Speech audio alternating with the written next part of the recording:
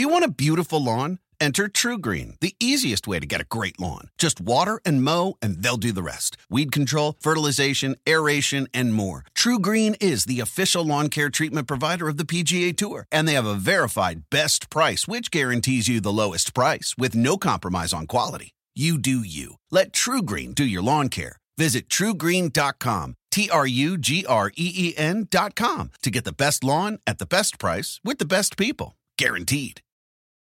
Start clean with Clorox, because Clorox delivers a powerful clean every time. Because messes happen. Because the charcoal mask. Great, because why would I put that on my face when I could drop it in my sink? This is what I get for multitasking. Ugh, why is charcoal so sticky? Hello? Hey, Janice. I am so sorry. I thought I was on mute. No, we don't need to reschedule. I'll just stay off camera. Ooh, yeah, that happens. So start clean with Clorox. Use Clorox products as directed. Talk is Jericho, baby. Talk is Jericho. Talk is Jericho, mama. Talk is me. All right, welcome to Talk is Jericho. It's the pot of thunder and rock and roll, and today my old friend Perry Saturn is here. A good friend of mine. I've known him since about 1994. He's a little bit down on his luck these days. He's hit some hard times. He needs some help, and we're going to try and help him out. He's a great storyteller. Got a lot of good tales to tell. And as a result of listening to Perry on today's show, I want you to do me a favor and then help my old friend Perry Saturn out. I want you to go to GoFundMe.com/Perry Saturn. GoFundMe.com/Perry Saturn. If you want to throw a couple bucks his way, help him get him back on his feet. He posted a video the other day. Looks like he's in danger of losing his home, and he's got some problems, but nothing that we can't band together as a family here, the Talk is Jericho family, and help Perry out. So please, GoFundMe.com/Perry Saturn, and give him what you can so he can get back on his feet and get his life back in order. Great guy, like I said, very entertaining, and he really tells it like it is too. He's got no filter. He's got no problems calling people out that he thinks treated him wrong. He's got a lot of great stories about the highs and lows of his life in WCW, WWE, how his career got derailed by drug abuse.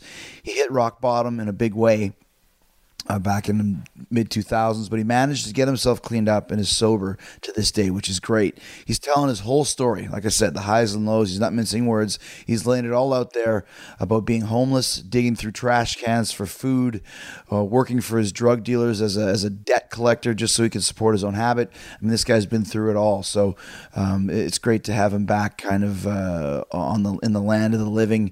Nobody knew where he was for years. People thought he was dead, but he's back, and he was a great performer too. He's got some excellent stories about his years in the business. Remember Moppy? How about that one? The Moppy gimmick in the WWE. You hear what inspired that, and about the dress match that he had with me. Loser must wear a dress, and he lost. And I think he kind of wanted to. So we hear all about that. Perry's also talking about his late, great close friends, Eddie Guerrero and Chris Benoit, what it was like when they all left WCW together to come to WWE, the Radicals, remember that, in the middle of the Monday Night Wars. So Perry Saturn's on the way. You're not gonna forget this one. But first, I want to tell you about another old wrestling friend of mine. Someone Perry also knew quite well. They used to run together back in the day, Diamond Dallas Page. And you know what I'm going to say next? The same thing I say every time. I'm going to encourage you to give Dallas's DDPY program a try, okay? It's an amazing way to get your health and fitness on track for the year. And now's the perfect time to get started thanks to this tremendous deal that Dallas is offering. Christmas may be over, but Dallas's generous spirit is not, because right now, you can get 25% off all DDPY merch and swag, and when you buy a max pack or a combo pack, you'll get a second for 50% off. That's after the 25% you already got. You understand? It's like 75% off. That's a huge, amazing deal, and it's so worth it. I just want you to go to ddpyoga.com/Jericho. And remember, when you buy the DDPY DVDs, you also get 3 months for free of the DDP Yoga Now app. And the app's got everything on it. I do all my yoga on apps now, on his app now. And you know what DDPY has done for me and so many other people. The list goes on and on and on, both in the business and out of the business, music business, acting, everything, and everyone in between. Plumbers, lawyers, physicians, ditch diggers, whatever it may be. It's very, very easy to do. And once you get locked in and get your mind rolling, you will feel the benefits of DDP Yoga. Everyone's doing DDPY. And with the app, you can do DDPY anytime, anywhere, any place, right from your phone or your tablet. Remember, the app not only lets you do all the workouts right from your phone, also has a bunch of other cool features to help you get on that path to healthy living. And DDP Yoga Now app subscribers won't ever get bored doing the same workouts over and over again, because DDP has added completely new 2.0 workouts and weekly live workouts from the DDP Yoga Performance Center. And like I said, you can get 25% off all DDPY merch and DVDs, and buy a max pack or a combo pack and get a second for 50% off. It's the biggest sale ever on the DDPY program, so take advantage of it and get on the path to healthier living today. Just go to ddpyoga.com/Jericho. That's all you got to do to take advantage of this great deal. ddpyoga.com/Jericho, ddpyoga.com/Jericho, ddpyoga.com/Jericho. Change your life and do it today.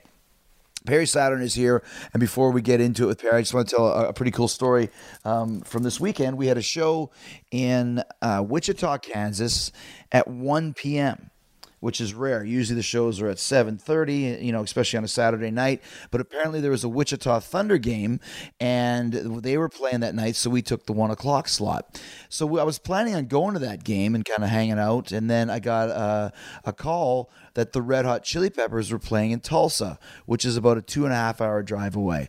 So as you all know, Chad Smith, good friend of mine, Talk is Jericho alumni, did a great interview here a few months ago when the new Peppers album, The Getaway, came out. I called him up and found out that he was indeed playing. And so I have been wanting to see the Chili Peppers for years. I've never seen them live. They're one of my favorite bands of all time. So what a perfect way to do this. So I finished the show in Wichita, killed it. Main event, of course, tag team match: Owens and Jericho versus Reigns and Rollins. I took a shower, got in the car, and drove. Got to Tulsa at about 7:30. Hooked up with some of the dudes that were going to the show, and we all headed over to the Peppers concert. Had a nice box up in the BOK Center, the Box Center, since we were going to be there the next day. So thanks to the Box Center for hooking us up. So it was me, Big Cass, and Strowman. Sasha went. Who else was there? Bailey was there. Matt Hanrahan, our production manager for the live shows. Rusev, Lana. It was a great time, and seeing the band just kill it. And the thing that's cool about the Peppers is that they play a different set list every night, a very different set list, very diverse on the songs they play. And I was talking to Chad after. He said they probably know about 70 songs, and they kind of just play the ones that Anthony Kiedis wants to play. So we had a great time that night, went out with Chad after, and it's funny because I posted a picture of Chad and I smoking and got huge heat for that. But just keep this in mind. When I do drink, and sometimes if I have a cigarette, it's because I like the taste of it. I don't inhale it. And I just like having one or two when I'm out sometimes. And the best part was that Chad had... in his dressing room, he had 2 packs of cigarettes, American Spirit cigarettes. That was his rider. No deli tray, no alcohol, just 2 packs of smokes.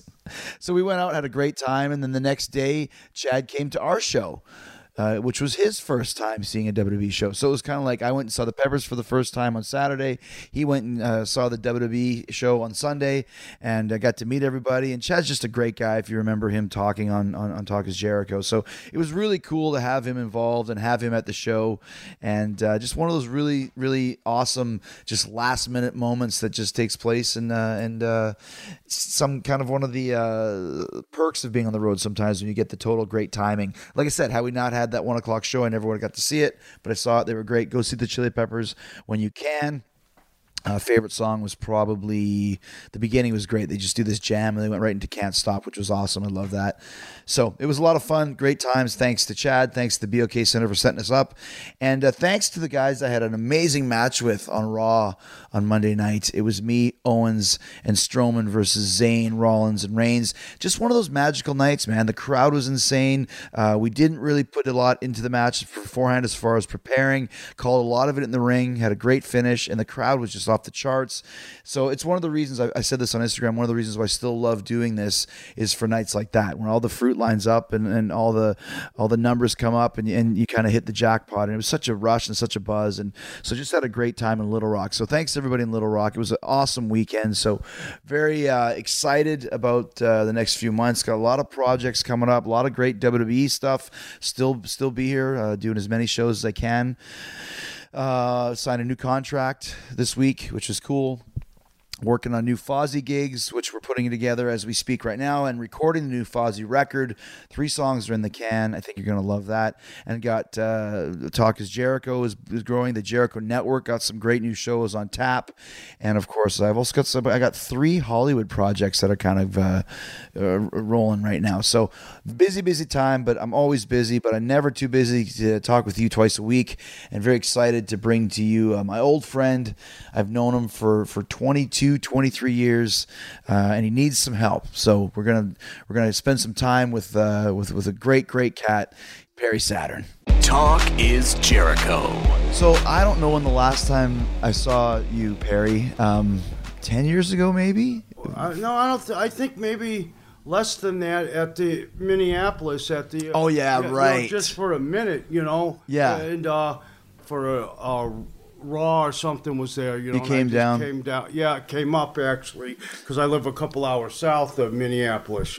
But it's funny though, because there's certain guys in your career that, like, for example, like the beginning of my career, I probably spent more time with you from about 94 to probably 98, 99 than most other guys. Like we were really close for that 5-year period. Always together, right? Yeah. It just seemed like we worked the same spot, same place. Yeah, we started out in Japan, and then we ended up in ECW, then ended up in WCW, and it was like I kind of followed each other from place to place pretty much at the same time. Yeah, and it just worked out good. Well, you're a hard worker. I'm a big up, but I was a hard worker. You're always hard worker though. You know what I mean? So they're hard working guys. They click together. Yeah. So like, and that's just why we've been lucky to work these places together. And sometimes like ECW and even our time in WCW, we were making a big impact, to where our work was paying off for us and the company. So we were fortunate enough to be there at that time, Yeah. Instead of being there at a time,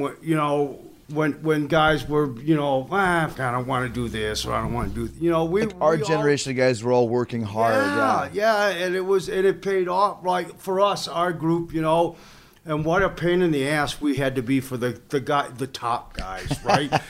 Because they wanted to coast and just cruise, and we didn't care. And honestly, we'd have worked each other every night and not gave a shit what the main event was. You know what I mean? Like if they weren't, because they didn't want to work with us. Specifically in WCW, that was kind of the thing, absolutely, right? Yeah. WCW, not WWE was totally different. Yeah, and ECW is different, obviously. It's totally WCW, totally different. The top guys, and they were really threatened by us. Mm-hmm. And what do you think they were threatened by? The fact that we were working so hard? The fact that we were getting a push and making the most out of the push, and their what they would consider norm wasn't going to fly anymore. I worked with Luger at the Universal taping. Get down. And he tells me, he goes, I'll never forget it. He goes, Perry, he goes, I don't want this to come off the wrong way. He goes, but this is Universal. You do all them goofy suplex things, and I really don't want to do that. So what should we do? And I of course, hungover, not gotten any sleep, strung out. I go, well, I don't know, Lex. I only do goofy suplexes, and I walked away. But did you end up having the match with him? No, yeah, we had the match. We had the match, and he's very awkward to work with and stuff. He didn't shoot with me. I didn't shoot with him. We worked, and like, I don't know what he thought. Never once have I just grabbed somebody and have them not want me to bump them and just throw them around, Yeah. So if he could do the walk and pose and then maybe bump me a couple times to go home, that would have been all right for him. And I wasn't going to go for that. He was going to have to work with me. Well, especially when you're talking about working in Universal and working against Luger, because when we were in WCW, for example, we mostly just worked with each other. Yeah. Like you get a couple times when you might get out of the kind of the box that we're all in, but working Luger for you is probably a pretty big deal. He's a top guy. Yeah, absolutely. And I was had the time there when Eric Bischoff discussed with me and Terry Taylor, who had what a shit job he had, having to be the booker there when all these guys had their own separate deals going on and stuff. Yeah, the booker to an extent. Yeah. You know, and Eric just told him, I'm going to make money with Perry. I want Perry taken care of. Oh, wow. So, and then Eric tells me, now, Perry, part of me making sure you're taken care of is you taking care of yourself, too. You know, to be the top guy, you got to act like a top guy. Mm-hmm. So now you're not going to put me in a match with Luger where I just had this talk with Eric and bump me all over the place, you know, and just job me out. I'm not going to go for that, you know. Mm-hmm. So you had a good relationship with Eric. He was a supporter of yours. Yeah, absolutely. Absolutely. Just by... through my relationship with Eric, also got me in with Dean and Chris, you know, like it was during our little thing with the dress match, you know. And I didn't want to end it, you know, I wanted to go on, you know, longer. It was stupid to not have you work because you were leaving, right? Right. You know, I was trying to explain to Eric and being hot-headed and, you know, probably strung out. He turned and I grabbed him by the arm and I go, wait a minute, don't just walk away from me right in the middle of a sentence. Mm-hmm. I did that in the locker room full of boys. I don't know. I don't think. It's just I would never do that to him, and I wasn't going to let him do it to me. Right. And he goes, do you know who you're talking to? I go, yeah, I'm talking to the boss who should have enough respect to at least hear me out and tell me my idea sucks. Mm-hmm, mm-hmm. He started listening to me and started, you know, and just, you know, and then Dean and them would come up to me, I can't believe you did that. But I don't know, I always had that problem where I just didn't think, like... But you earned his respect because you weren't a yes man, sort of. And thing, I right? would never disrespect you or him. Okay, Perry, I'm thinking this is me, and I would never go, yeah, okay, and just walk away. Right, right. And he was the boss. If he would hear me out and go, okay, I don't like that. This is what you have to do. I would have done it, and I would have did it the best I could do it. Right, sure. But don't just dislike what I say doesn't matter. I just couldn't do Show the that, respect. you know. And just, you know, I had no problem being told what to do. But if you're going to act like you're interested in what I'm saying, then you at least got to hear me out, you know. Mm-hmm. So Let's talk about that dress match that we had because I like talking because let me tell you what I remember and you tell me what you remember. I remember I was leaving, like you said, yeah. And one of the things was you and I were gonna have a match where the loser has to wear a dress. No. Okay. If I won, you were off of television. Oh. If you won, I had to wear the dress. But that wasn't the original plan, though. Wasn't the original plan for me to put me in a dress to like embarrass me or something like that? No, I don't think so. Okay, gotcha. I think because you were off of Nitro. Because I had long arguments with Eric about this. Doesn't it make more sense to have you put guys over Right. if you're definitely leaving? But his thought was you weren't gonna. He wasn't gonna invest any television time in you. Yeah, that's right. Yeah. And I thought, came up with the idea that if you went over, I wear the dress, because there had to be some balance. If I went over, you're off of TV. Right. So I had to be putting up some jeopardy for me. So if you go over, then I have to wear the dress. See, I was always under the assumption that the idea that Sullivan wanted to put me in the dress and you wanted to do the Marilyn Manson thing, so you came up with the idea of I came up with the Marilyn Manson thing after I got to wear the dress. Oh. I had no idea that I was going to get to wear even wear the dress. I was just trying to get Eric to keep you on TV. To me, I thought, well, that's a good opponent for 2 pay-per-views instead of 1. Yeah. Because you could be there for 2 more pay-per-views. Eric just wanted to sit you at home and not use you. Which is exactly what he did after a while. Yeah. And that makes no sense. And I'll give Kevin Nash, I think, gets the credit for that, because that pay-per-view, all the way at the pay-per-view, I was going over. We show up to the pay-per-view, and Eric isn't there. He's hunting. Oh, jeez. And Kevin goes, well, what are you guys doing, Perry? And I go, I know what Eric wants. He goes, no, I didn't ask what Eric wants. What are you guys doing? He goes, I kind of think it'd be cool to see you in a dress. And I go, yeah, me and Chris think it'd be cool to see me in a dress, too. And he goes, okay, that's the finish. If there's any heat, I take it. Can you imagine? Thinking of Vince. Right. You know, like, I have nothing but positive things to say about Vince. He's never done anything to me that these horror stories you hear. Right. You know what I mean? I couldn't imagine Vince saying, this is the finish. And for whatever the reason is, him not there, us going, okay, no, let's do the opposite. Yeah. I just couldn't imagine that. And that's exactly what we did. The next day was Nitro, and I waited for Eric to come up to me and say something about me in the dress. And Eric came up to me and he goes, oh, looks like you had a bad weekend, huh? That was it. That was all that was said to me. Like, but that just kind of shows you how the company just would go down. Because probably when he showed up, he probably was like, Perry wants to wear a dress? Well, fine, let him wear a dress then. Not even having any issues with the fact that we completely changed the entire thing, you know? Absolutely. The gap there between leadership and one of the things I use that I tell everybody about, I had the first match with Goldberg that was Goldberg had to put in time. Oh, wow. And we did 12 minutes. And we pushed it, and it was the pay-per-view match in Colorado, Colorado Springs. Yep, Stampede. To where they took me off of the road and had me go to the power plant to work with Goldberg till he got comfortable doing this.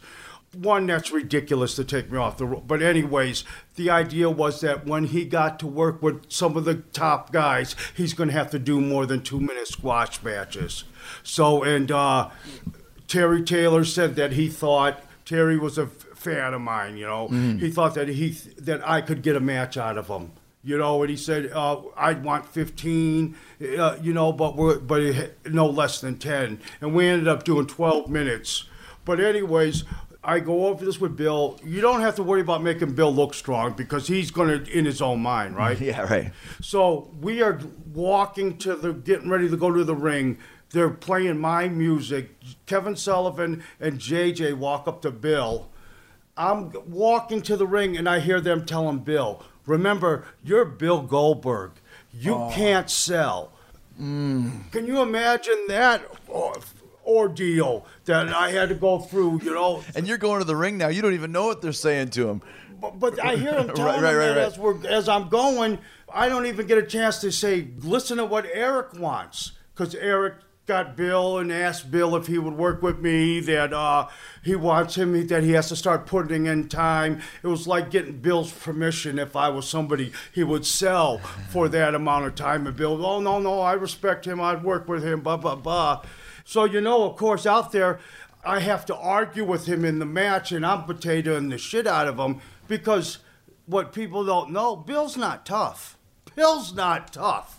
He's a big, strong, muscle kid, and he bought a Ultimate Fight type dojo, and since he owned it, he assumed, you know, he thinks that made him a shooter.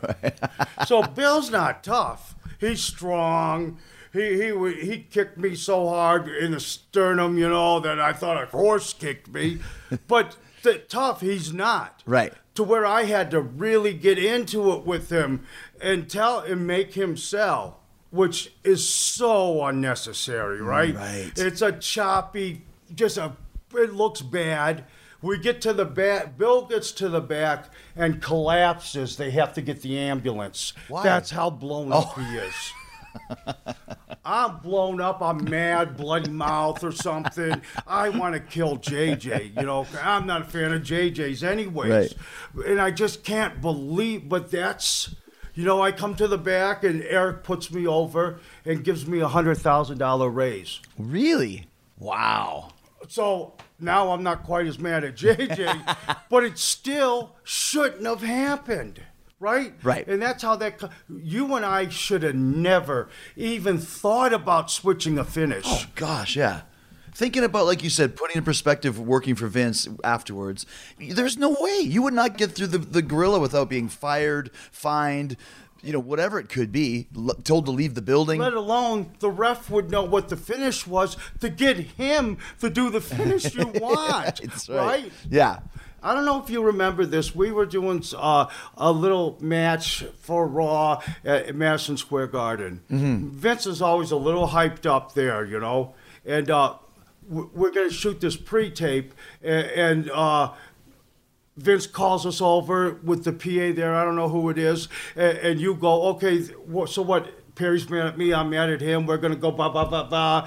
And then that's the end, right? And Vince goes, okay, yeah, get ready. We're going to do it. And the PA goes, that was it. They sent us out live, and he fired them right there. That's right. Yes. I forgot about that. Yeah, they didn't tell us that we were on the air. No, and you literally went like, so Perry's mad, and I'm mad, and blah, blah, blah, and then...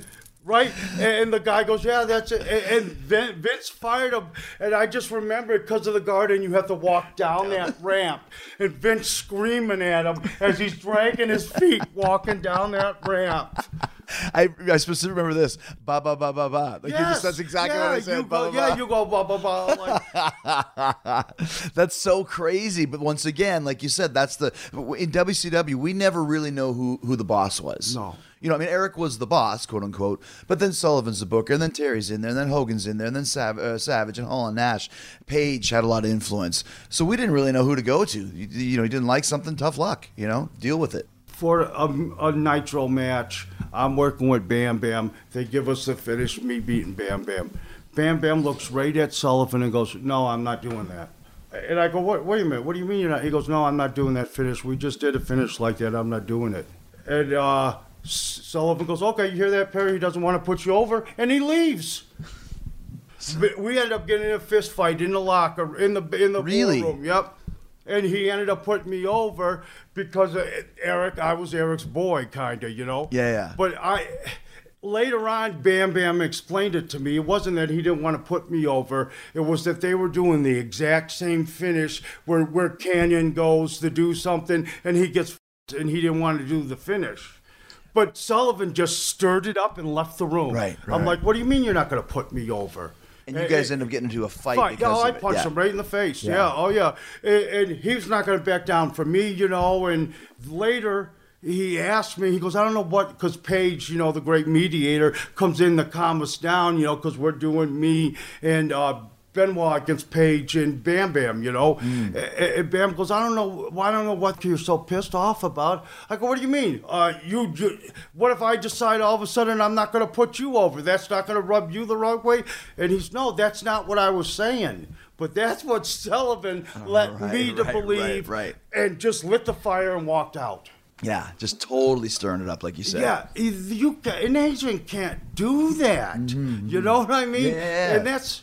When me, Chris, Dean, and Eddie left, our big bitch was Vince Russo was the booker, and we're working whatever the match is, and we're going over. Sullivan or Mike Graham would be the agent. They'd switch the finish and have us do the job. Not knowing any better, we just go do the job. We come back, Vince Russo would go, why did you guys do the job? Well, that's because that's what the agent told us to do. Wow. And then they'd get Sullivan, and Sullivan goes, well, that just made more sense to me. And that was like...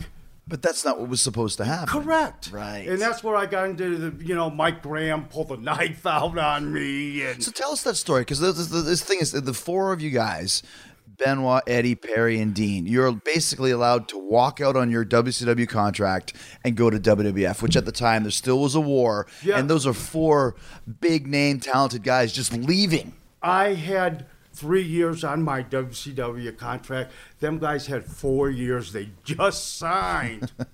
So then we were stuck. Mike Graham in the hot-headed little, I think of him like the Foghorn Leghorn cartoon and the little rooster that wants to fight everyone. Come on. Yeah. That's what they stir him up. Mm-hmm. So they got him all worked up, about because I went to Bill Bush and flipped out. over these finishes being changed. Yeah. Like if I perceive something's wrong, I'm gonna say something. I have that mental disorder. If I know something's wrong and you're f***ing me deliberately, and I have no proof of this.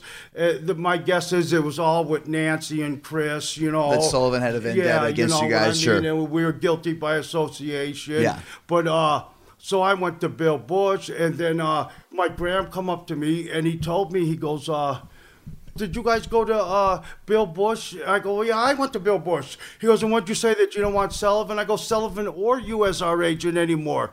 He literally pulled a pocket knife out. And he goes, I will cut one of your throats, blah, blah. And I go, what? I go, really? Oh, wow. I got the police right there in the building. We were in Cincinnati. And I go, he's threatening my life with a knife. I want charges pressed. We called I can't remember the guy's name for Turner Sports.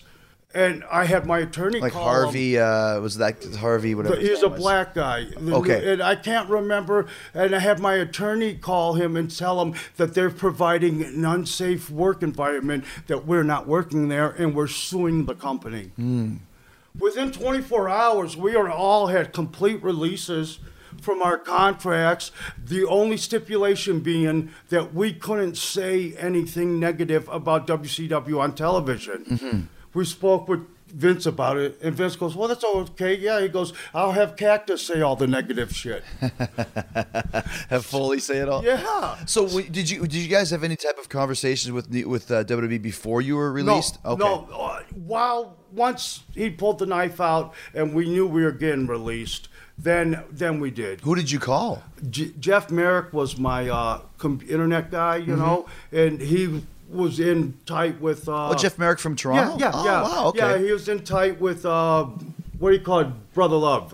Bruce. Pritchard, yeah. Yeah, Bruce Pritchard. And so I spoke to Bruce Pritchard on the phone a few times, and then Bruce said, well, if you want to come to New York, we'd love to sit down and talk with you guys. Originally, it was me, Dean, Chris, Eddie, Shane, Conan, and Ray. Oh, okay. Vince didn't want Conan, Ray, but would take them. Wouldn't take Shane for nothing. So Shane had been there and had his issue. And had some issues. While we were talking with Bruce, Shane was going behind our back talking with Bill Bush, telling him, no, don't worry, I'll get this calmed down. They're staying. So it was kind of, but we were going and... Why didn't he not want Conan and Ray at the time? I don't know. Didn't know them. Gotcha. He just said that they would take them if the deal depended on it. But you were the four that he wanted. Yeah. Right. And and then I talked to Eddie, and who was like, oh, I don't know, brother, whatever we're doing, just let me know. We were talking with Bill Bush, and Eddie comes walking in, and Dean goes, Eddie, we just quit. We got to go. And Eddie goes, well, all right, let me get my bag. He didn't even know what was going on. He didn't even care, right? No. He just was sticking with you guys. Yeah, so, and we had, that was the group he wanted, was us. So, and Conan and Ray would have stayed or went, I believe. And he didn't want Shane, and Shane didn't want to go. Gotcha. Shane was doing everything he could do to stay. Right.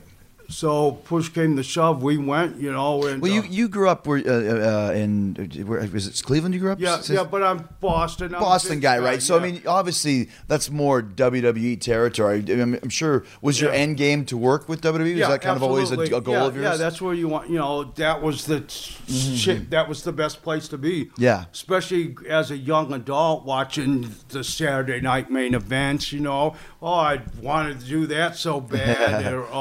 I went to one pay-per-view when I was a young adult, was Survivor Series. Oh, okay. So that's, that was where I wanted to be. And it just seemed like WWE, you're going to be judged by your merits, by your work, not by, literally, I think that we were guilty by association because of Chris.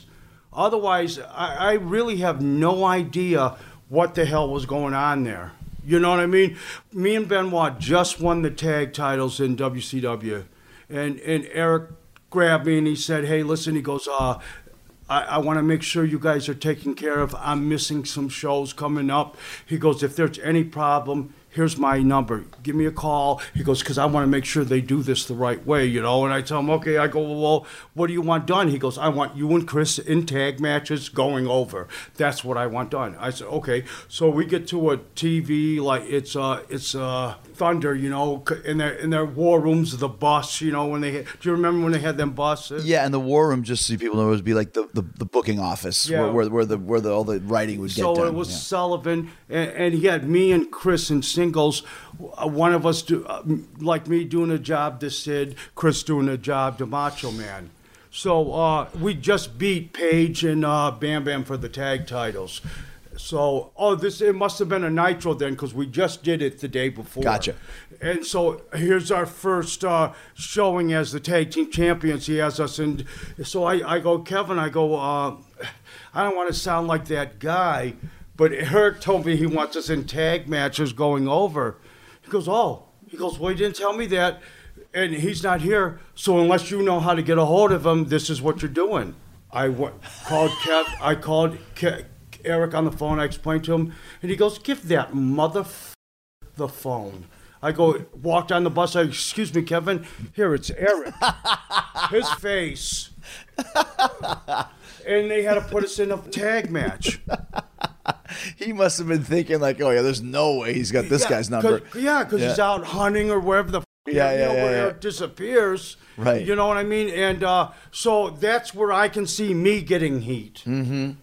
Sure, of course. You know, with him, but it wasn't. I still was being punished for something that wasn't mine, anyways. You know, so we did. We worked with the Varsity Club, right? So I do a run-in on Robbie Steiner, and he lights me up. So afterwards, he comes up to me and he goes, "Everything all right?" I go, "Yeah, sure, everything's fine, Robbie." So Booker T comes around the corner, and Booker T screaming, "What the f***, Steiner? That's bullshit, you know. What am I going to do? I'm going to fight him every night, and how it ends up, right?" So Robbie, Booker gets on him, and I know Robbie kind of, you know, like I've been out a couple times, and once his wife was stuck out, and I made sure she got back to the hotel and shit. Gotcha. So Robbie comes up to me and he goes, tell me if this is true. And I go, okay. I go, what, you beat the shit out of me for no reason? He goes, no. He goes, Sullivan said that you guys tried to get Hacksaw fired. I said, what? I go, I never tried to get anybody fired a day of my life. And Hacksaw, of all people, the nicest guy, right? Yeah. I go, no, that's not true. But that's what was going on behind the scenes. So they were telling Steiners this so they would go out there and shoot on you. Yeah. Why? Sullivan. Guilt by association. So and Sullivan go, you know, and Robbie goes, hey, he goes, if that was stiff, I'm sorry. I go, you know, it was stiff. I go, but it's all right. I'm all right. If that's how you want to work, it's just going to be shitty matches. Right. And you can have better matches working with me. You know what I mean? And that was it. But it was Sullivan, you know what I mean? Yeah, like, just stirring it up. Yeah. Shit, you know what I mean? The longest field goal ever attempted is 76 yards. The longest field goal ever missed? Also 76 yards. Why bring this up? Because knowing your limits matters, both when you're kicking a field goal and when you gamble. Betting more than you're comfortable with is like trying a 70-yard field goal. It probably won't go well. So set a limit when you gamble and stick to it. Want more helpful tips like this? Go to keepitfunohio.com for games, quizzes, and lots of ways to keep your gambling from getting out of hand. Talk is Jericho. What did you think when you went to the WWE for the first time after being in WCW? Well, kind of like what I thought wrestling was supposed to be like, right? You know, and even I think that there's going to be cliques everywhere. Just, you know, me and you like each other. We're going to hang out more than me and some Brian Christopher. But it wasn't the types of cliques to where me and you like each other. So we're going to make sure that motherfucker doesn't do anything. Yeah, bearing right? everybody. You know what I mean? Like, I have no problem with, because there's groups of guys that I couldn't stand to sit and talk to. But I would never go to somebody, he's an asshole, I don't want to, you know. It was just business first, right? How many guys am I friendly with just because it was good business? Right. But let's talk about when you guys first came in as the Radicals, because there was a big push for you guys. Yeah, It's like a yeah. big rumble, like, oh my God, they're coming out of the stands. And everybody was helpful and cool, you know what I mean? And it was, just totally different to where WCW, they would circle the wagons and try to find ways to trip us up. Yeah. Because WCW there was unquestionably the two-class society, and the top guys, you know, and I'm not saying not one of them did something to me individually, but Luger, Macho, Hogan, Page, Hall and Nash, right, Flair. Mm-hmm. They were in a group, and it didn't matter if working with me would improve the card. They didn't care. They didn't want to let me in their group. Where WWE, if working with me would improve the card, they wouldn't give a about any group. They want to improve the card. You know what I mean? Yeah. That must have been kind of cool, though, coming in with Chris and Eddie and Dean. You guys were like a gang, right? Yeah, it was absolutely way cool, man. Way cool. And it was like historical what we did. Sure. You know what I mean? So the four of you come together, because at that point in time, there's only a few, like us WCW guys. I think Show would come in by himself. Then I'd come in about 6 months later by myself. But like, I had no friends there. I mean, you make friends, but I know. There was a target on my back because I was on my own. Yeah. Then you guys all came in together, and finally it's like, oh, some other friends have shown up. The Cavalry's arrived. Yeah. And then there was a couple of the guys after that, and finally it was no big deal. But that wrestling war period was a real thing. Yeah, absolutely. We didn't give a shit who we worked with, right? Yeah. There'd be WWE guys who were strictly WWE guys, and to them, we were the WCW guys. Absolutely. Yeah, that's exactly right. Did you know you knew Triple H from you guys were in Kowalski's camp together, right? Yeah. I known him forever. Matter of fact, the only person that I've known longer than you is him. Okay. You know what I mean? I've known him forever. Did that help you a little bit when you came in? Paul and I were going to go to Memphis together just many, many years ago. Mm-hmm. And right as we were getting ready to leave, he did a Gold's Gym convention thing, and Flair got seen him and offered him the job at WCW. Gotcha. I wanted to make sure that he always looked at me as his friend, not as somebody wanting something. Gotcha. So I would go out of my way to make sure I never asked him for anything. Let's talk about your relationship with Eddie and Chris, because what happened was, like, because you left the company in 2004, and then kind of, we'll talk a little about these issues that you had. Did you know when Eddie and Chris passed away? Where were you at that point in time? When Chris passed away, I was in a crack house. Wow. Getting high, and somebody told me, hey, did you see that some wrestling guy died, and that's how I found out about Chris. Wow. So Eddie, when he passed away, I was at one of the moments where I was trying to be sober, so I was struggling with it, and Sonny Ono told me about Eddie, Did that affect your attempts to be sober and get clean? Did it hurt you? Was it just another guy? I don't think so. I want to say it did. Yeah. But it, you know what I mean? I relapsed 3 or 4 times, and but relapsing is a process, part of the getting better, So, and it's hard to, like, especially being poor is a hard life, man. Mm-hmm. And for a long, like, getting high didn't make my life, it didn't help me make any money, but it helped being poor. It helped make it a little easier, you know what I mean? And well, let's talk about this quickly, because I don't even really know this story. I'd always heard little snippets of it, but I hear you talking, you worked ECW, straight into WCW, straight into WWE. That's the big leagues. And you said making money and being, on TV and being famous and all these things. What happened to lead you to being in a crack house and being strung out? Well, I was always up on, struggling with this. One, I must have been just absolutely great at keeping it hidden.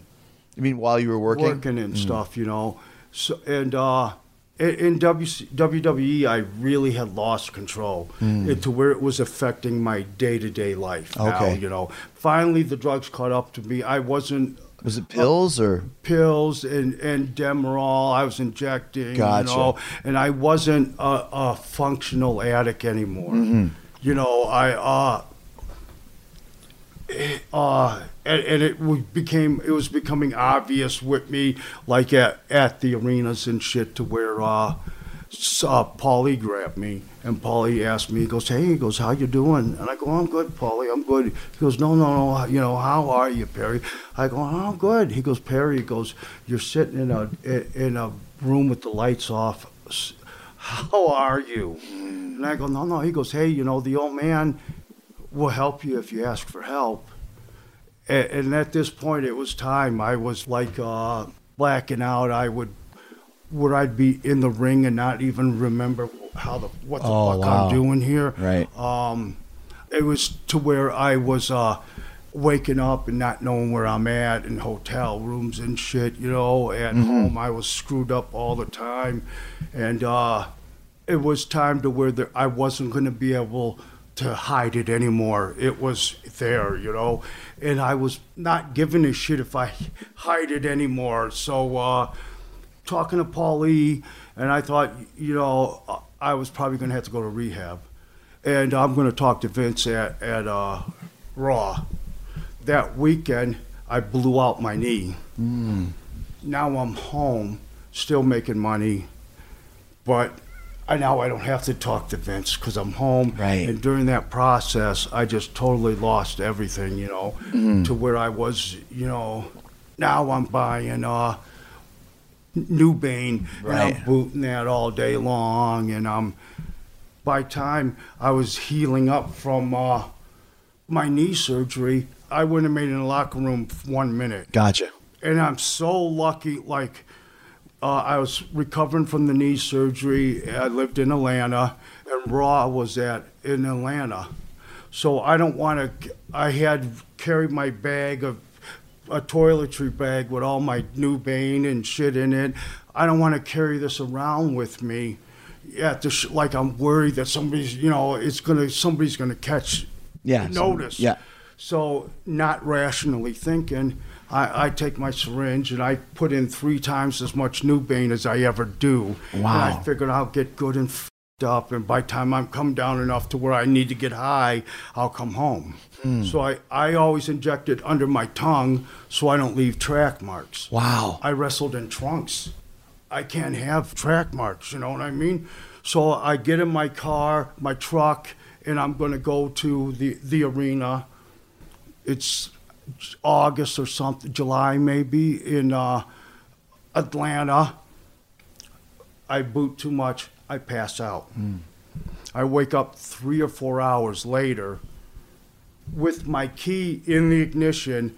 I was just from turning my key away from being dead because my garage was closed. Oh, you would have driven right into, yeah. Or I would have passed carbon out. monoxide, yeah. Carbon monoxide, yeah. Right. I would have passed out, you know. Right. And so I was, at this point, I really had no control, and I was going to have to get help, you know. I was gone.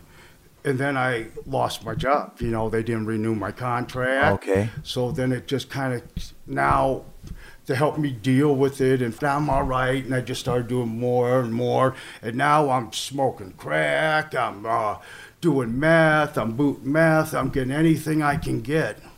Wow, so just the kind of a downward spiral. Just by shit luck. Right. And then, which makes it even worse now, my drug habit was enabled by the fact that sometimes I'm a scary dude. So now I was collecting debts for all the drug dealers. Oh, wow. And they were giving me all the drugs I could take. So boom, now, and I ended up losing everything. My car, my house, my wife OD'd on drugs. Fran? Yeah. She passed. Oh, really? Yeah. I did not know that. Yeah, wow. Sitting right next to me. Wow. So. Wow.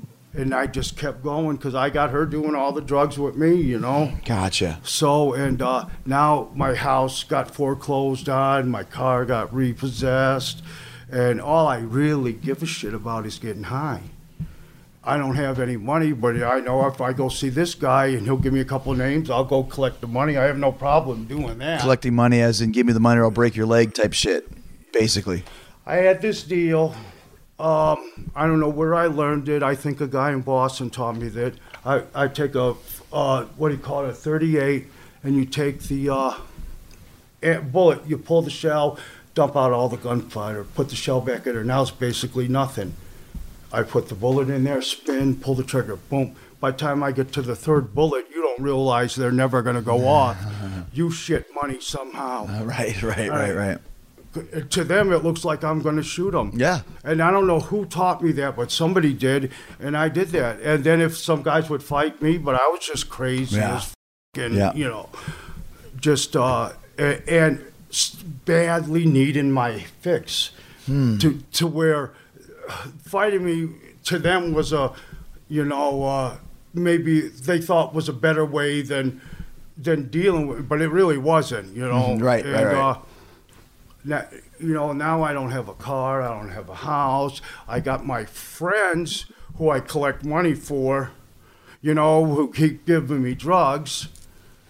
And you're completely detached from the business at this point too, like, because I remember no one could find you. I couldn't possibly imagine somebody seeing me. Gotcha. I couldn't. I would have died of shame. I couldn't possibly imagine somebody seeing me to what I fall into. To where if somebody recognized, I would argue with them. No, I don't know who you're talking about. That's right. Not me. I couldn't imagine somebody seeing me, you know. Just couldn't. And, yeah, I was at rock bottom. Now I'm homeless. Sonny moved me up to Iowa by him, you know, and try to help me get on my feet a little bit. He moved me to the meth capital of the U.S. Oh, my gosh, right. So I just kept tail spinning out. So where are you living? Right now I'm homeless. No, now, but I mean at the time. I'm homeless. But like just literally living on the street? Street or in garage, somebody's garage. I have my dog that I had since she was a puppy, you know. That's all I have, you know, me and the dog, and I'm going from dealer's house to dealer's house. I'm collecting debt. I'm staying here, staying there. Some nights I'm sleeping outside. I spent one winter at an abandoned farm that 2/3 of the walls were down, but I built a little lean-to and stayed inside there because it's cold outside in Minnesota. Yeah. You know? And it was like February, and my dog, she come over and she laid her head on my lap, you know, and just loves me. And I, at rock bottom, I can't do it anymore. You know, I'd rather be dead. But I can't let my dog, you know, then what happens to my dog? Wow. So I decide that when my dog dies, I'm going to commit suicide. Somewhere in there, I started to get a little sober. It started becoming like forever, no matter what the headache, no matter who I had to hang around with, I did it to get high. Now it's starting to become a pain in the ass. I don't like this person. I don't want to do this. I don't want to do that.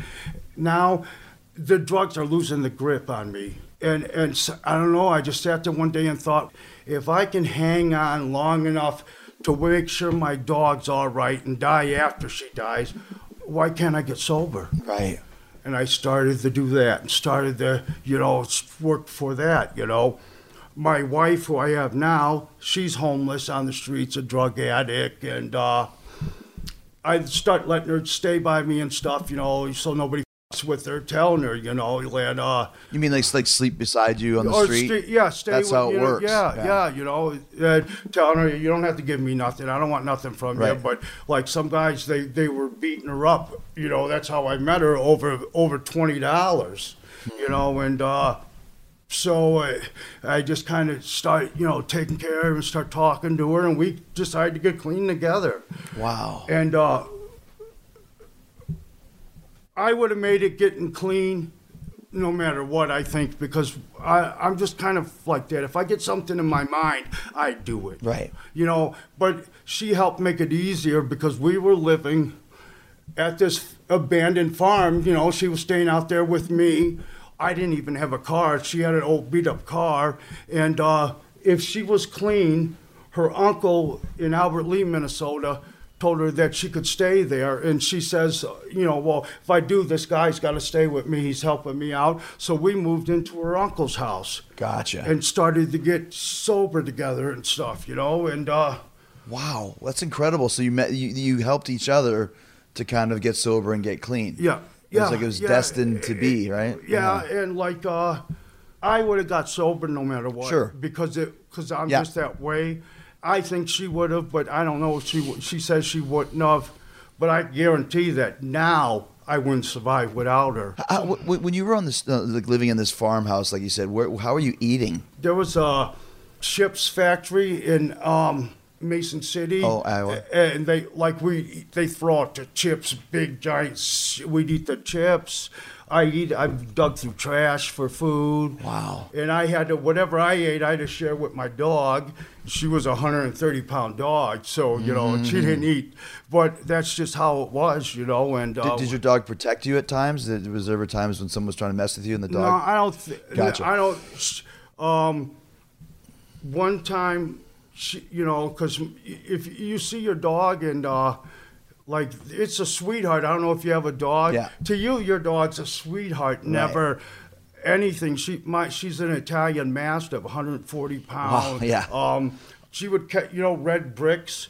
I could toss them underhand light. She would catch them. Wow. And I would go, it up, and she'd crush it in her mouth. So she's just over a year old, and I'm walking her. This is in Atlanta when I still have my house. You know that noise that a dog's collar sounds? You know, I hear this noise, and I'm like, oh, and I turn, I look, and there's this pit bull running full speed at me. Wow. And I'm thinking, what am I going to do? I got to try to save my dog. Somehow she shot in between me and caught this dog. I've never seen anything. A drop and roll, and the dog's body, she killed the dog. She dropped and rolled 3 times, and her body would slam off the cement, and she crushed its head. Wow. And I thought she was just a baby, you know, but she was protecting me. So if I needed her, you know, she would have been, yeah. Like now I have 2 pit bulls that I've rescued, you know, and, you know, they're pit bulls, so they're probably mean, you know, they're good people, they're good dogs. But people are afraid of them, Sure. you know, and I can't see them as anything but these playful little things. Yeah. I imagine if they got your ass, they'd get you, Sure, you know? sure. So what's kind of like the you know, being homeless? Is there kind of like a society? Like, how does it work? Do you all know each other? And is there a leader? Like, I don't know if there's a leader, but like in Atlanta, they all stay under bridges down there, you know, and like there's in Albert Lee and stuff, there's shelters, but not a lot of people. You can get in the shelters, but there's a lot of, you know, you can't be doing drugs and stuff in the shelter for the night, you know, but still, when it's 30 below zero, you want to get in the shelter, you know, so they are little, the bigger the city, the bigger the community, right? Right. You know what I mean? Yeah. And like, you asked what I eat, like, it wasn't like we were the only people that knew about the Nabisco. You know, the chip factory, yeah. Yeah, we weren't the only people that knew that they were always there, people getting them, you know, because that's common knowledge, you know, and it's a very shady, dog type, you know, like Lisa, my wife, for a woman, you know, that's a dangerous situation. Dangerous for her to be around, you know what I mean? And they're victimized all the time, so... But to get out of that situation, I mean, that's huge, man. I mean, that's like you said, that's your mental toughness and determination. Yeah, and she helped, and we got. Once I knew that I didn't want to get high anymore, then I won. You know, that's just how my mind is. I don't know. You know, like. So you never had to go to rehab or anything. No, you just made up your mind. No, never done any of that. I've been clean. And I relapsed 3 different times, you know. Once I relapsed for several months, like me and Lisa lived with her uncle, and we relapsed and can't live with her uncle. We're on drugs, so we were back out on the street. Got our shit together and got back in, you know, and last time I relapsed, while I was getting high, I was regretting getting high. I was like, I shouldn't have done it. This was stupid. Yeah. And once that happens, then you won. You know, once, you know, it just doesn't have the hold. And I'd like things to be better for me. But I know that getting high, they're not going to be any better to where before I could say, oh, at least I was high. Right. You know, I don't have that anymore, you know. Like I got the medical issues I'm dealing with. I worked at this factory, you know, they were in Albert Lea when and they made like telephone poles and stuff. And this pole, it broke down and it crushed me. I had to get my right shoulder replaced. It just crushed me, you know. So I have the metal. This titanium and plate, yeah. And it's like not a bone anymore; it's a rod. And out of that settlement money, I took and I bought a house. Gotcha. A house that was foreclosed. Like being foreclosed, it was $30,000. It was like all my money. But I bought the house hoping that I'll at least have a roof over my head. Yeah, you know? you don't have to worry about that. So and. Right. So right now that I have a roof over my head, you know, like I still, every week I get food at the Salvation Army. Otherwise I don't eat, you know. And do you ever think about doing like autograph signings and stuff like that at the conventions and stuff? Yeah, not a lot of people are interested. And now... Well, I don't think they know you're around. I think a lot of people thought you were dead. I did one a couple weeks, like a month and a half ago or something. I did one. Now with my... I'm afraid that if I get on a plane or something, something's going to happen. Like I'm not going to know where I'm going or something. I hear you. That's happening too much now, you know, to where like I wake up in bed and it takes me a while to figure out where I am, what I'm doing, and that's all in places that are familiar. Familiar to me. Yeah. And the first thing that people assume will be that I'm on drugs, and that's all I need. I arrested in Toledo on, you know, and some drug episode, you know, and so to where like my neck is so bad. Like I talked to Paul a couple years ago about, you know, giving me a job. Yeah, and he offered me something at the developmental center, which I love doing, and I'm actually pretty good at teaching these guys, you know. Yeah. I couldn't pass the physical for the company. You have to pass the physical just to train guys. Just to be an employee of the company, you have to pass the physical. And my neck is so bad, you know. And before I was getting the symptoms of the traumatic brain injury, you know. Is the brain injuries from wrestling, from drugs, from a combination? I think it's from all wrestling. Like there's no link to that and drug use. Right. But there's a link to the concussions. And let's be honest, who knows how many concussions any one of us has Absolutely. had, right? Who knows? Especially from our generation of 80s and 90s, because we didn't know. Remember we used to take chair shots with your head. It's just the way it was. You know? I did a spot all the time where I'd have you take the chair and throw it as hard as you could flat at me. Right. And I did that, and let's think about all the hardcore matches in WCW and just ECW, just that was a big finish in our time. Right. The chair shot, you know? And none of us took time off. I laugh like I'm a big NFL fan, and I'm assuming that they must have some sort of comfortability or something with the players to where their concussion protocol, where the players don't just lie and say, no, I'm fine. Because, I mean, how could you tell? Yeah, and that's not a company telling us to do that. That's just how it was. We just did that on our own, right? Yeah, that's what we're saying. Like, I'm not blaming you. I know, and I'm not either. I'm just saying that's just how we came into the business, how the business was. And now more than ever, thank God that they finally have these restrictions and stuff. Because before, we're just going out there and just doing whatever you want. I would tell you, with that spot I would do with the chair, I would tell you, throw that chair as hard as you can. Make sure you throw it flat. And if you don't throw it as hard as you can, I'm going to be pissed. Yeah. And I would generally be pissed. Yeah. Because was a great pop. You throw that thing, and it makes such a huge noise. And it really didn't hurt me as long as it was flat. Yeah. But who knows what it really was doing. I was taking the chair shot. Right. Or just, how about, Chris, all the nights when we would take big bumps, every bump has got to be a little rattle on the brain, right? So if I take a really bad bump and I got this concussion and I don't realize it, for the next 2 weeks, I'm still taking bumps, which has got to be a little rattle. When you don't realize it. Yeah, right. I got Booker T knocked me out once with doing the Harlem Hangover. Oh, yeah, the big flipping leg drop right? from the top rope, yeah. That's the only time I was ever knocked out. I'm sure that wasn't the only time I've had a concussion. Yeah. I mean, look at what happened with Chris in 2007. How much of an advancement there's been in that sort of injury and those sort of issues since then, and 10 years from now even more so. Because it's uncharted waters right now as far as head injuries goes.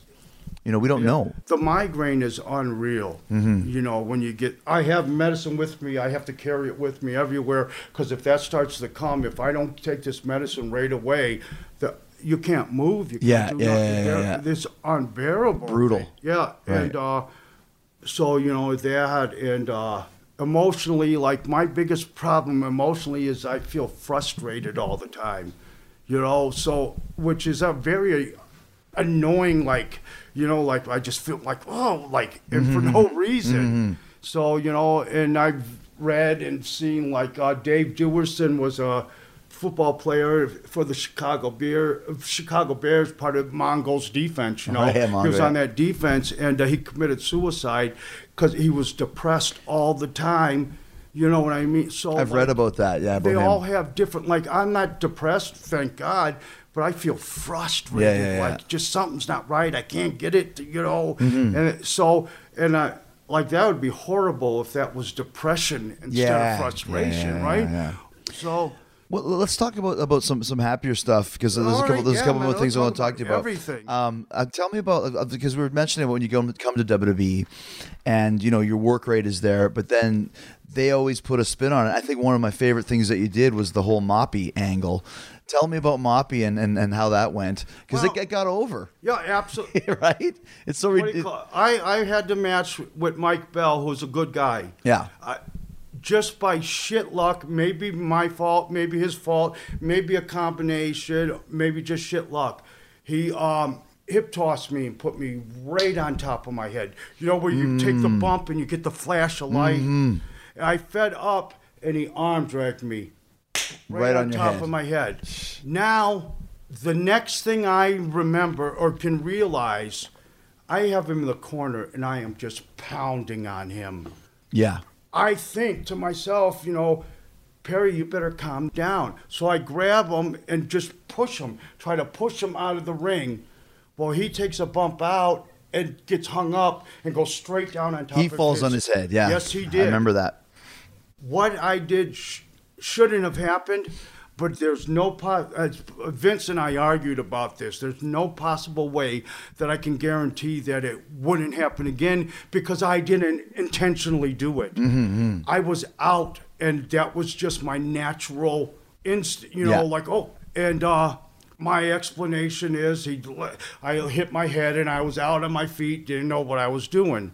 That's the whole Moppy angle. It is.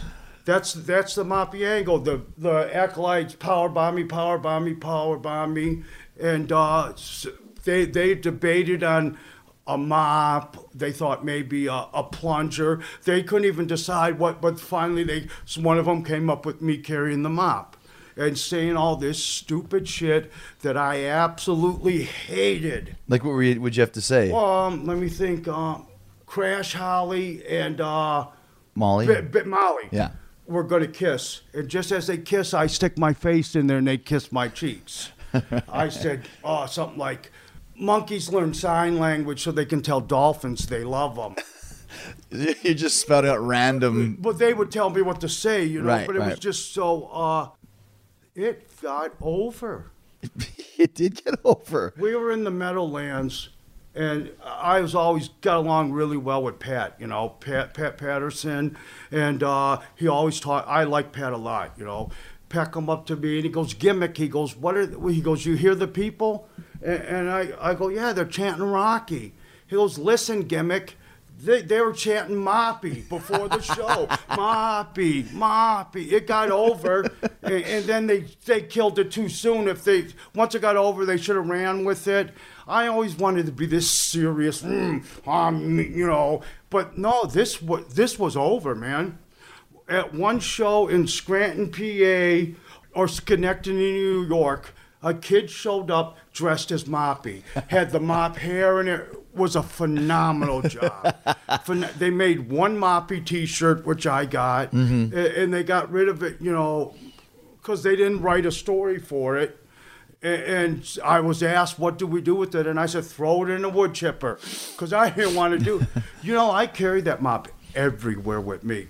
everywhere. I carried it on the planes with me, everything. You know what I mean? I remember that you had it with you on the plane, like as if you were working. Everywhere I would sit it. At this point, Dean was retired. He was the agent. So I was riding by myself. I would put it in the passenger seat belted in.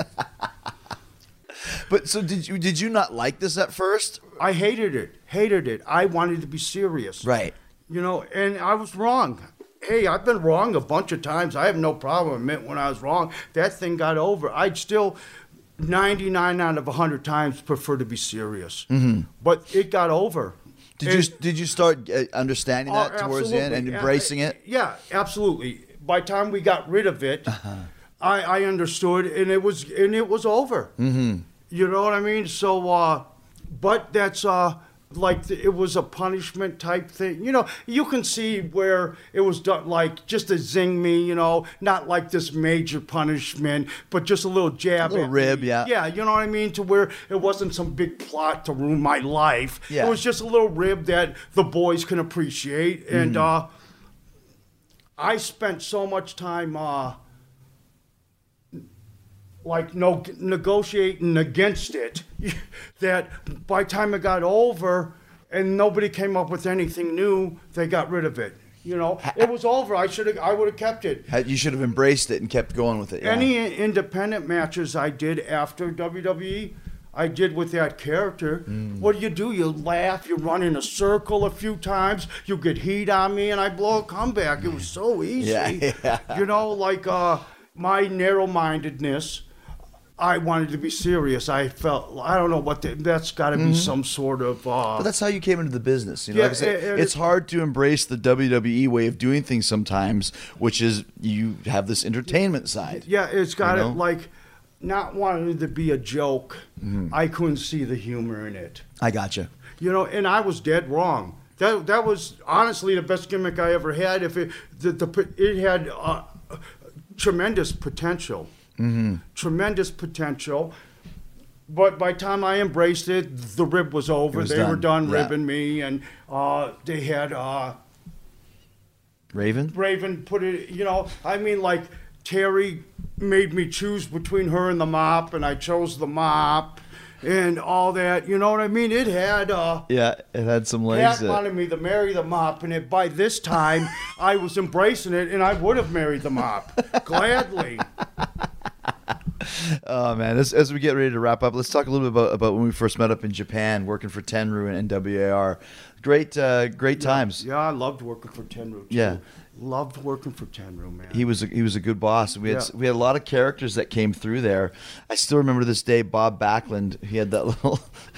You know what? I'm writing my book, and it's like it's almost done, and I had to go back over. Like I'm going over some stuff I missed, and I had to go back and like I wanted to make sure I got the Cronus Backlund story in there. Do you remember? Please tell me. I remember. Please tell me. Okay, first of all, it was right after they had that huge earthquake in Osaka and stuff.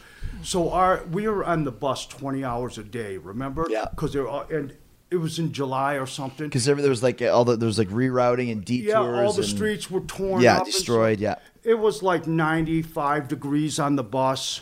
John is sitting on the bus in his underwear. Backlund comes down in his three-piece suit, and he walks up to Tenryu, and he goes, "Excuse me, Mr. Tenryu." He goes, "It's a little warm, so I hope you don't mind. I undid my top button."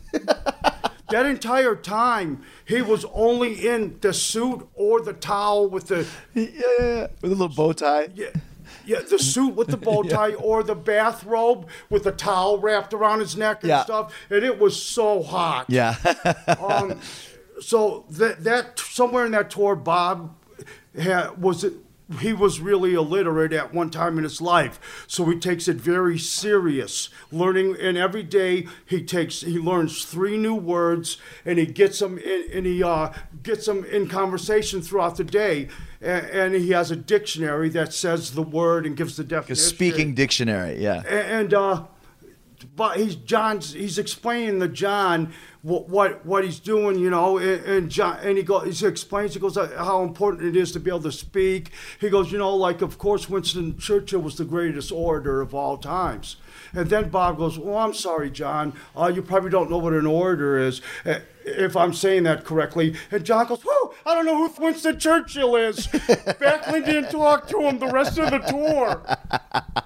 And this is John Cronus, your old partner. Yeah, I remember that. You probably don't know what an orator is. I don't even know who Winston Churchill is, Bob. Woo! But he said everything because he not meaning to be vulgar or anything. Yeah. It was just his. He was just a big kind of goofy kid, wasn't he? Right?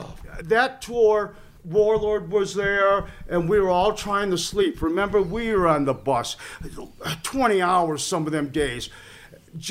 Hopping, bopping, doing all kinds of shit and making all kinds of noise. No one could get sleep. So Warlord halcyons John's beer. Finally, we all slept but John. Yeah, I remember how sad he was one time when he was eating a steak. He's like, this steak's pretty good. I said, chances are it could be cat meat. Yeah. And he was just like, don't say that. Please don't say that. Like, just a big, but I think that was like one of his first tours ever. He had just been in the business. Well, we worked. Here's the deal with John. John had one match. Mm-hmm. Me and Paul Levesque were going to Memphis. So right before we were going to leave for Memphis, Paul got the job at WCW.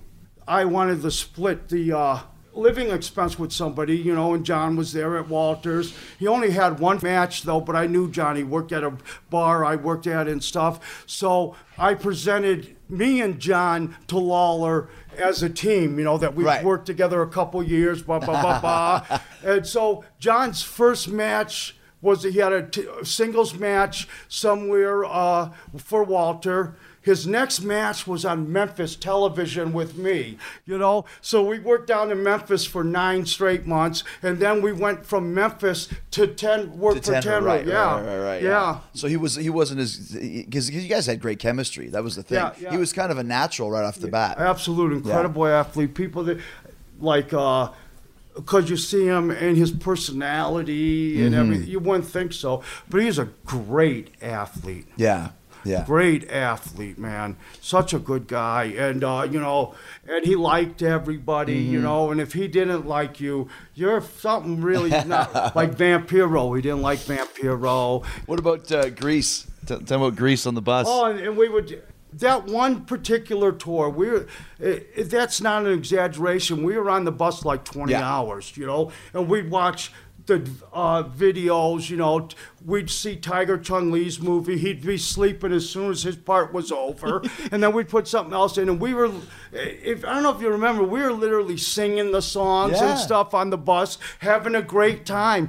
We were like very adolescent and whatever. It didn't matter. We were having a good time doing it. I remember they put a karaoke machine on the bus once, and we were singing Grease songs from my recollection, because we even had Tenru singing them. Yeah, because he knew it too. Yeah, we had and the deal there was Tenru was great to us. Yeah.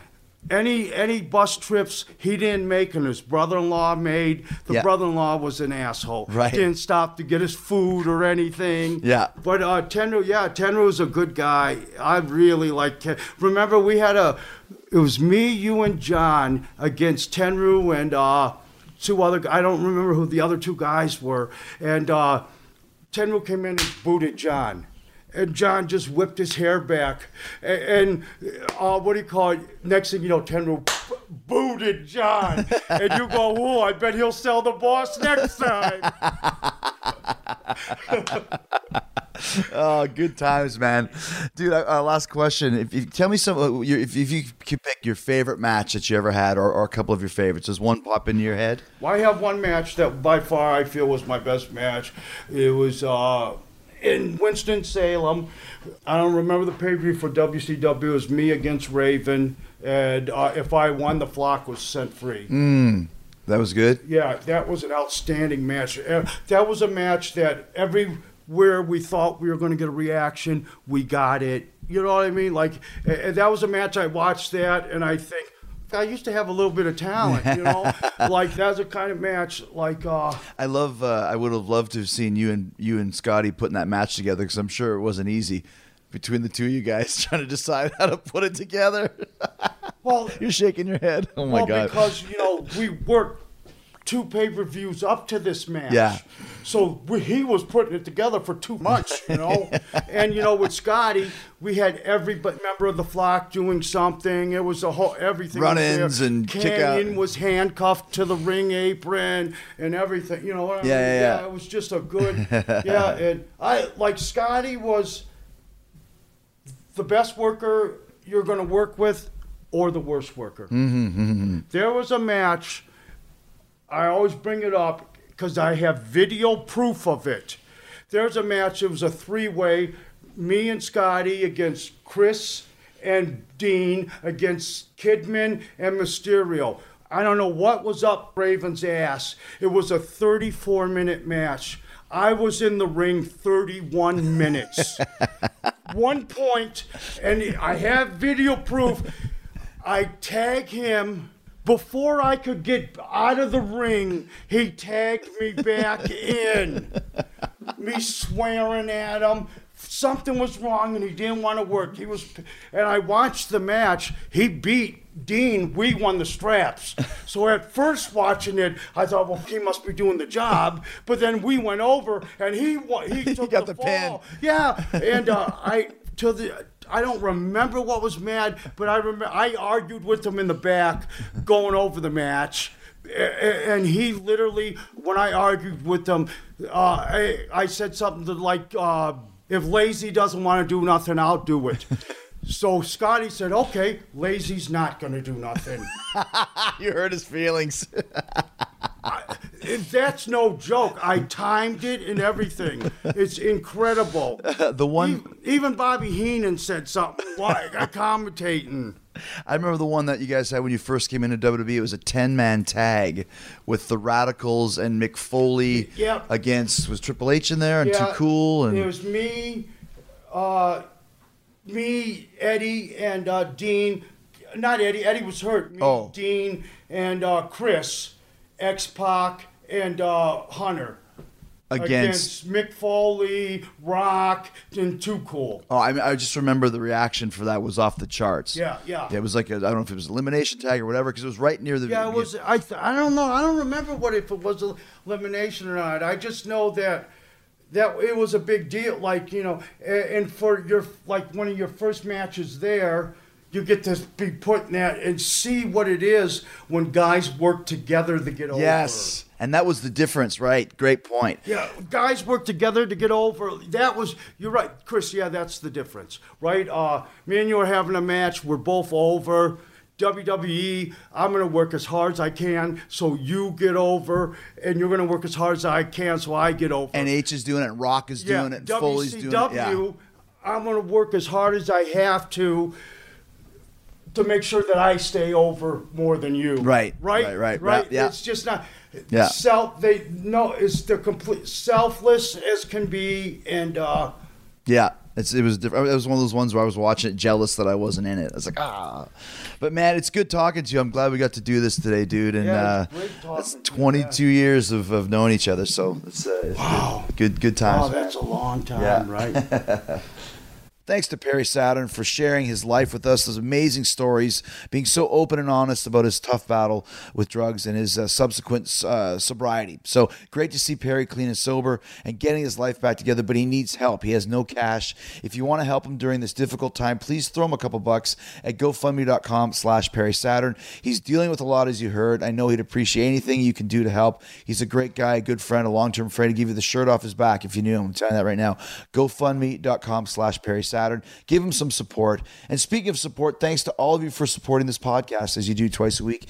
And to continue to support the show, easiest way to do that financially is to use the Talk is Jericho Amazon links whenever you do any online shopping. You can find my Amazon links at podcast1.com. Click on the Killer Deals button at the top right corner of the page, then hit the Talk is Jericho button. I got the Amazon links in the USA, UK, Canada. No matter what you buy on Amazon, they're going to kick back a small percentage to this show to help us cover production costs. There's no extra fees or hidden charges. challenges, just go to podcast1.com, click on the Killer Deals button in the top right corner of the page and hit the Talk is Jericho button. You'll find all my great sponsors there as well. ddpyoga.com/Jericho. Get 25% off all DDPY merch, and when you buy a max pack or a combo pack, you get a second for 50% off the price that's already 25% off. I mean, that is a huge bargain, and it is worth it mentally and physically. And then when you're done DDP Yoga, go have some great treats, some tasty treats from Blue Apron. Sign up there at blueapron.com/Jericho and get your first 3 meals for free with free shipping. Thank you once again for all the support, and thanks for supporting the Jericho Network. All of my shows are doing great. Beyond the Darkness has turned out to be such a big hit, though, for the Jericho Network. They're going to 5 days a week starting this Monday. That's right. You get your paranormal fix 5 days a week from Monday to Friday right here on the Jericho Network via Podcast One with Beyond the Darkness. Go hit subscribe at iTunes if you haven't already. Leave Beyond the Darkness a 5-star rating and review, and go and hit the subscribe button for all the Jericho Network shows while you're there. Hilarious Team Tiger Awesome show this week. What Hollywood blockbuster needs a reboot? We've seen Total Recall get a reboot. We've seen Amityville Horror get a reboot. They're trying to decide what's the best one. Should it be Home Alone?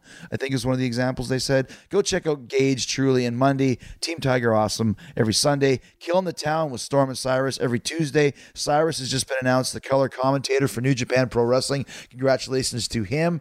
His battle with Disco Inferno is increasing. He will actually be on Keeping It 100 with Conan, which is going to be here on Thursday. It's going to be huge. Got a little cross promotion going on there. So go check out all the Jericho Networks and check out the 60-second AP News headlines coming up next. And check out on Friday, going back to the paranormal, not just Beyond the Darkness, but the Talk is Jericho paranormal shows are super popular as well. And this weekend, well, this Friday, should I say, it's a creepy one. Haunted collector John Zaffis is here. He's the legit nephew of Ed and Lorraine Warren, who are the ghost hunters in The Conjuring, and he's got a lot of their artifacts that they've got over the years. Some creepy, insane stories about possessed dolls, exorcism, possessed pictures, demonic trinkets, and he's got them all in his house. Yeah. Who'd want to live in that house? It was a creepy, creepy place. John Zaffis is going to tell us all about some of the most terrifying items in his vast haunted item collection. Haunted collector John Zaffis will be here on Friday. So get ready to get the clap scared out of you. And until then, be safe, be cool, stay hard, stay hungry, and a big yeah, boy. You can download new episodes of Talk is Jericho every Wednesday and Friday at podcastone.com. That's podcastone.com.